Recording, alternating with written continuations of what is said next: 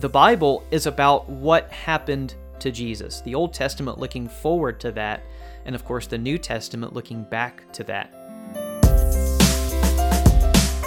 Welcome to Working with the Word, a weekly podcast designed to equip you with the skills and confidence for deeper daily Bible study. I'm Jeff O'Rear. And I'm Emerson Brown. Thank you for tuning into the 15th episode of Working with the Word. We hope everyone has had a happy holiday season and that your new year is starting off well, and that you are spending time with God through His Word and speaking to Him in prayer every day. We're looking forward to the new year here at Working with the Word. Lord willing, we will be getting back into more inductive study-related material later this year, as we'll dive into one of the minor prophets and have a few episodes devoted to specific questions we can use to guide us in our times of study. Plus, we have plans for more interviews with people who we know will encourage and help us to grow in our faith. But for now, we want to zoom out, way out, and begin the year in these first few episodes by thinking about the whole story. Back in the beginning of November, we started to talk about where we're going to go in 2021. And I don't remember exactly how we landed on this subject of the whole story, but here we are. There was a lot of, in our planning sessions, kind of thoughts about what does this look like and why are we going here, some discussions about that, but we've landed on this topic of the whole story. Maybe you've heard similar phrases with the big picture. Emerson, talk to us about the whole story and kind of this introduction to what we're thinking about with this whole story series. Yeah, I think one of the reasons we kind of landed on this was it's easy to get lost in the forest, right? And it's helpful sometimes to zoom out and see the big picture of the forest instead of just focusing on the trees. I like to use this example of a puzzle. And since we're talking about the Bible has 1,189 chapters in it. So imagine that I'm giving you a puzzle that has that many pieces in it, and I'm just dumping them on the table and in front of you. And I give you no idea of how to put these pieces together. I don't give you a picture of the final product, what it's going to look like. Could you put the puzzle together? Certainly you could if you're an expert puzzle builder, but a lot of times I think we have a difficulty understanding the big picture of the whole story of the Bible. A lot of times when we read it, it's like we're staring at a pile of puzzle pieces wondering how they go together. Or whenever we read one chapter of the Bible, we're holding one piece of, that solid color blue that, it could go anywhere in the sky. And we're wondering, where exactly does this go? So that's kind of what we want to deal with in this series, is trying to figure out how these pieces go together. An example of this is one time I was sitting in a Bible class on Genesis, and in the section of Genesis 38, we're reading and studying that. That's the chapter where Judah and Tamar, you have that story of how he commits incest with his daughter-in-law. And someone asked this question: why is this story in the Bible? And I think that is a great question because it probes for a reason why we're told this. Anytime you're reading something you don't understand why it's here, why is it here at this location, always ask, why does God want me to know this? And so, thinking about that story of Judah and Tamar, why are we being told about their relationship? Well, in the immediate context, I think it serves as a contrast between his younger brother, Joseph, in Genesis 39. You might remember how Potiphar's wife wanted him to lie with her. And you see a contrast, Judah sees a harlot in the beginning of chapter 38, and he goes and he lies with her. And then later on, he's sleeping with Tamar, unbeknownst to him that this is his daughter-in-law. So there's certainly a moral lesson we can take from that story. But if you back up and you look at the bigger picture of the whole Bible story, the relationship between Judah and Tamar shows the story of Jesus' lineage. And that's why we're told this story, because it shows where Jesus' family came from, where they had been, the kind of things that they were involved in. Jesus was born of this relationship. At the end of Genesis 38, we're told that Judah and Tamar together had two twin boys. One of them was named Perez, and the rest of the Bible follows that genealogy from Perez all the way to Jesus. So that's kind of an illustration of how, asking the question, where does this fit into the whole story, will help us. I think Jesus is the key to understanding the whole story. We've referenced this verse a couple times already in this podcast. Luke 24, in verse 44, Jesus says to his disciples, These are my words, which I spoke to you while I was still with you, that all things which are written about me in the law of Moses and the prophets and the Psalms must be fulfilled.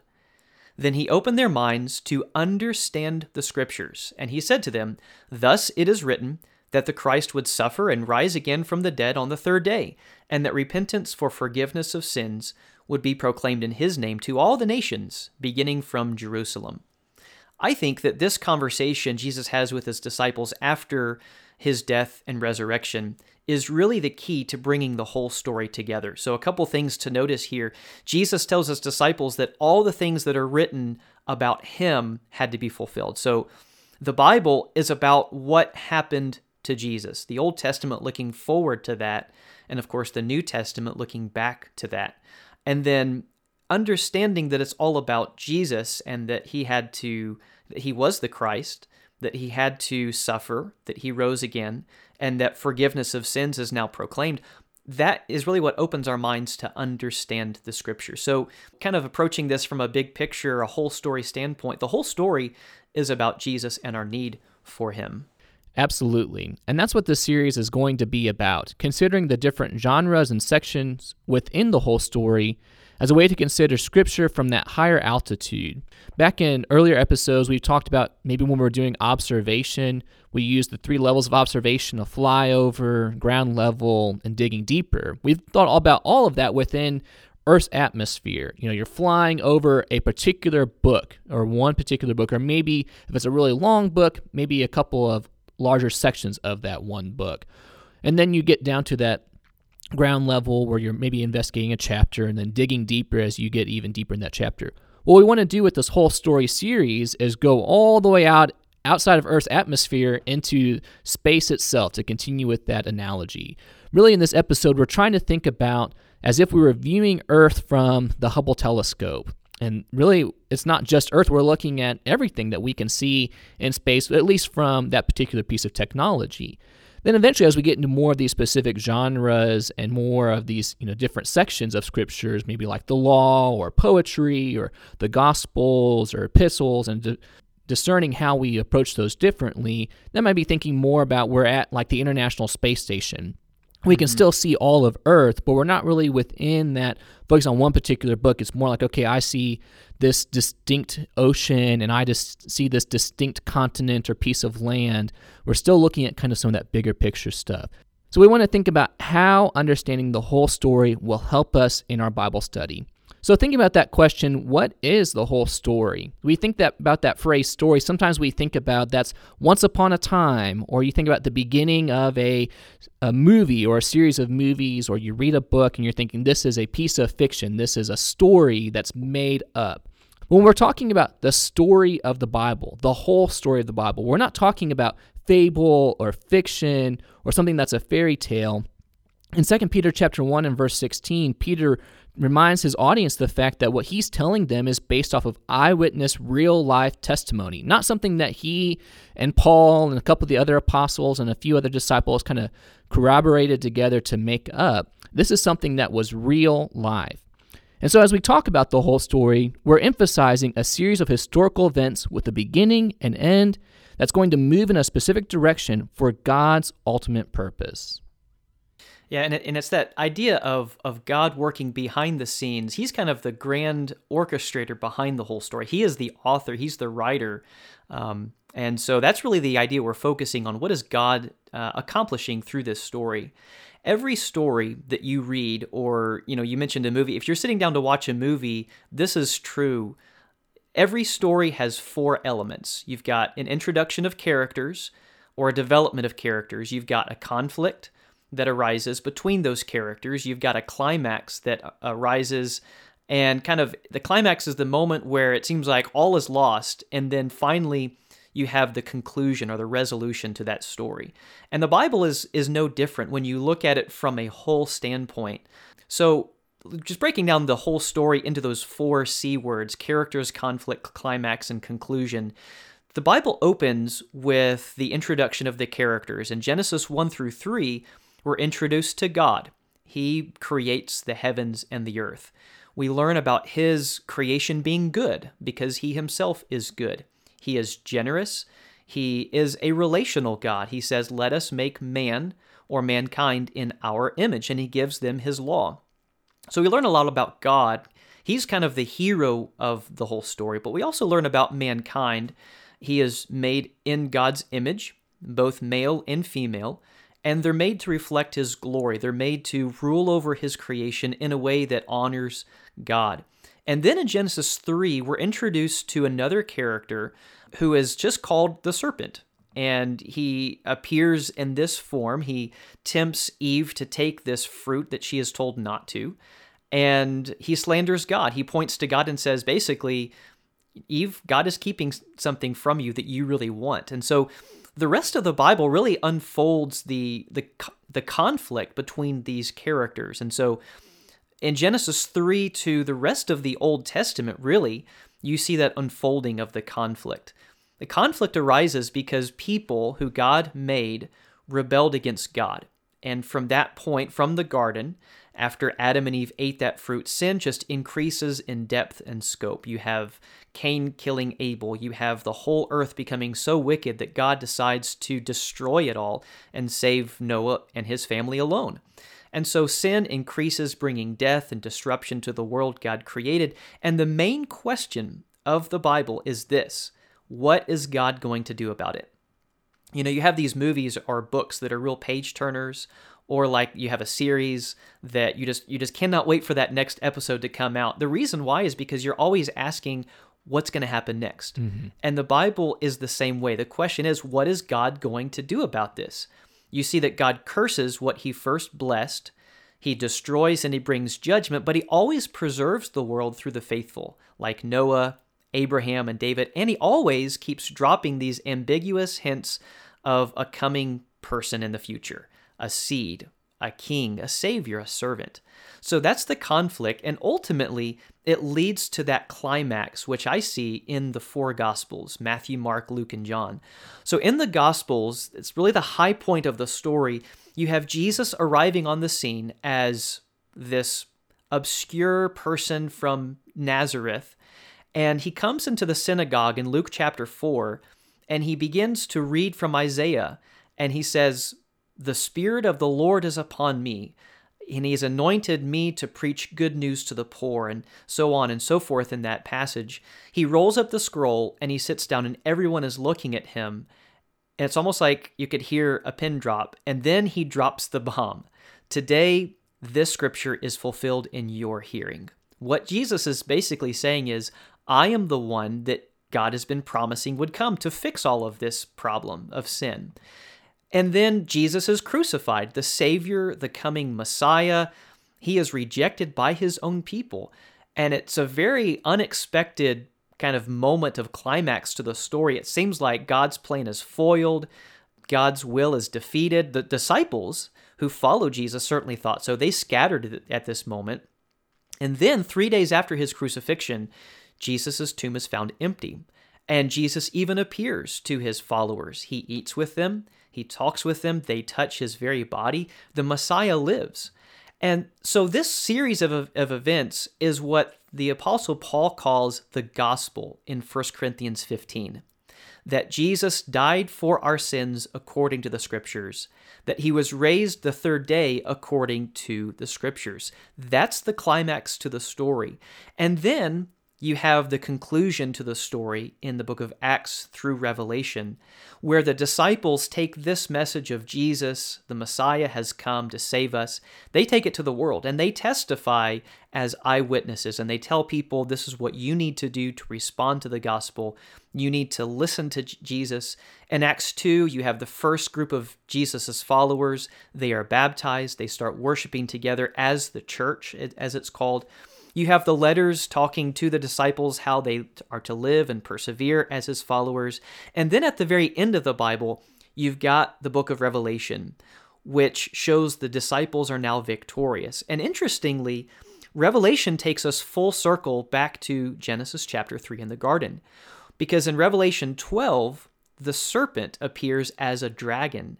And he is specifically called the devil and Satan. And here in Revelation, he is defeated. God's people are victorious over him. So you've got the grand story from beginning to end. God is victorious over sin, the problem that we created for ourselves, and he gives that victory to us as well. Of course, there's a lot of other ways to summarize the whole story too, but this is just one way to think about it. What are some other ways you can think of that kind of summarize what the whole story is about? Well, thinking along with the idea of the 4 C's, or I guess maybe just a similar idea to the 4 C's that really help us to see the whole picture.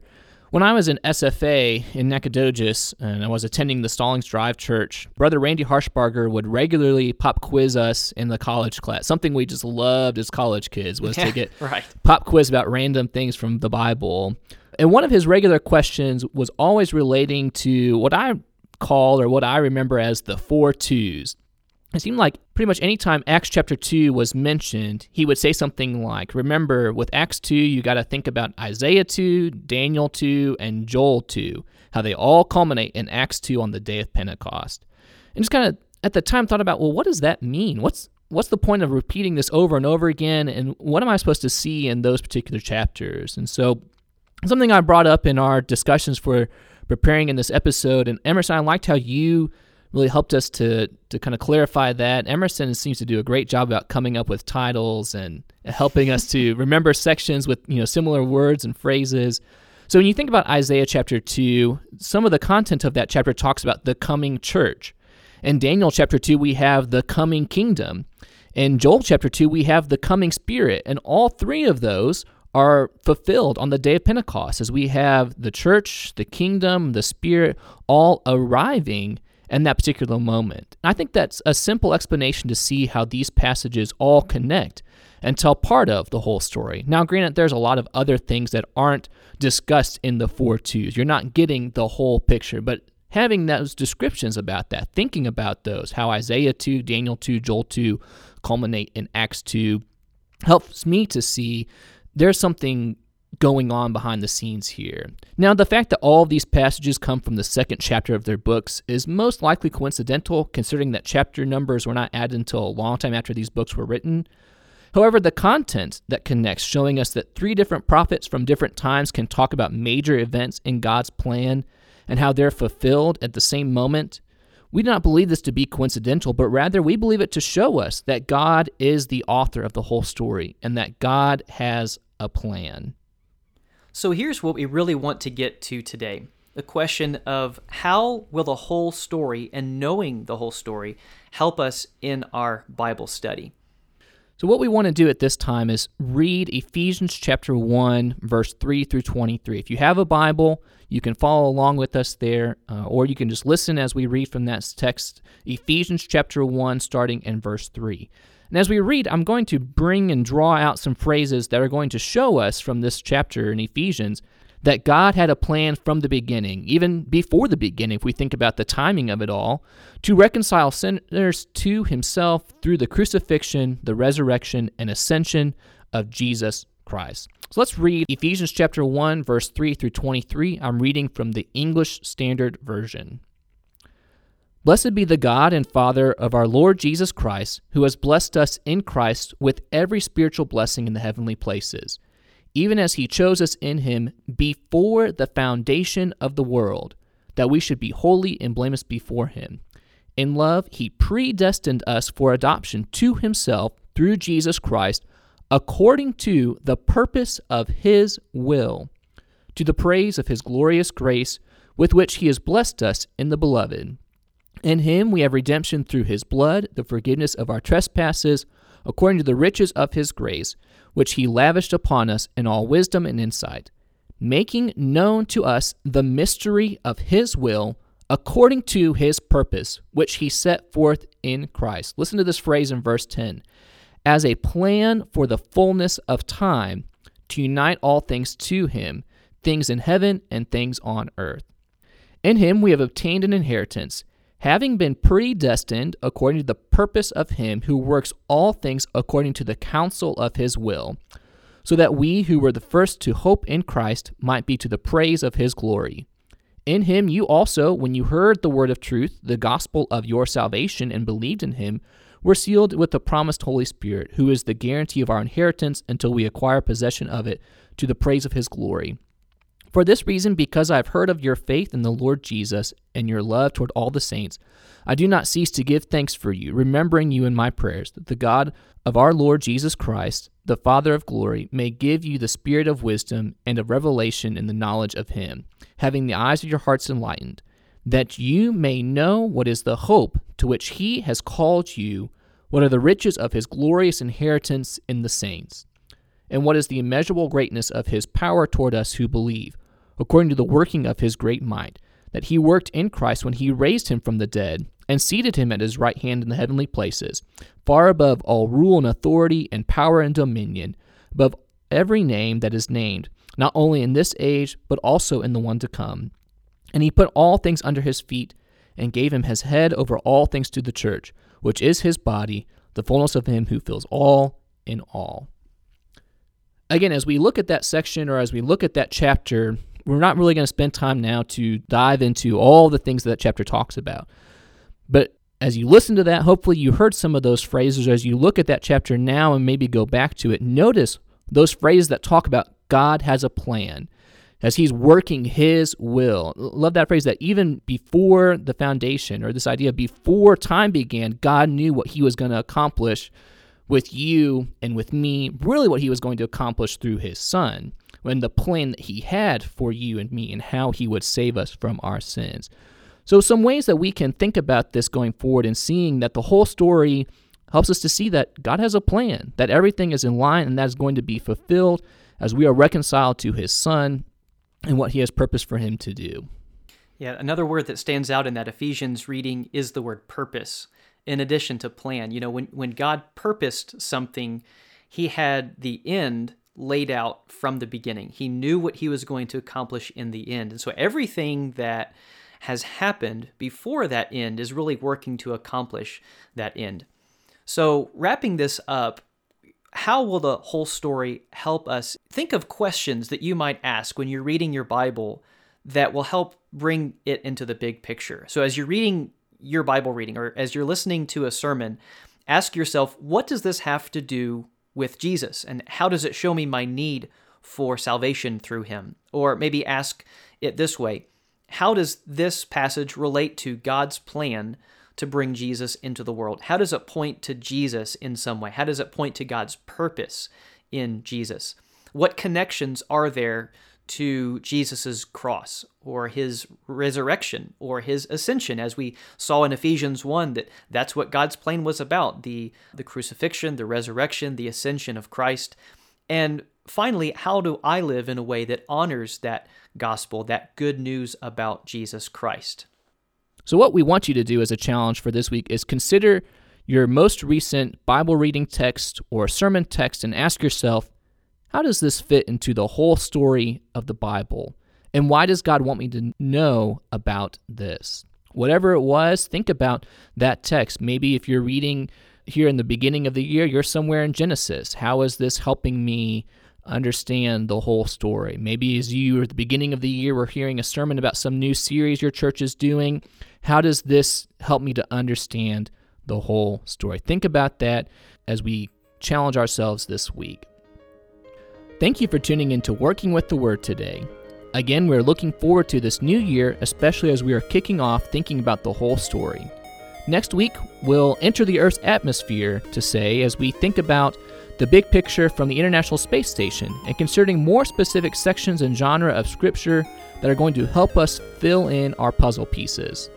Until then, if there are questions or topics or books of the Bible that you'd like for us to cover in future episodes of Working with the Word, you can find and reach out to us on Facebook and Twitter at Working with the Word, on Instagram at workingwiththeword.podcast, or you can send us an email to workingwiththewordpodcast@gmail.com. That's all one word, workingwiththewordpodcast@gmail.com. So until next time, may you grow in the grace and knowledge of our Lord and Savior, Jesus Christ. To him be the glory both now and to the day of eternity.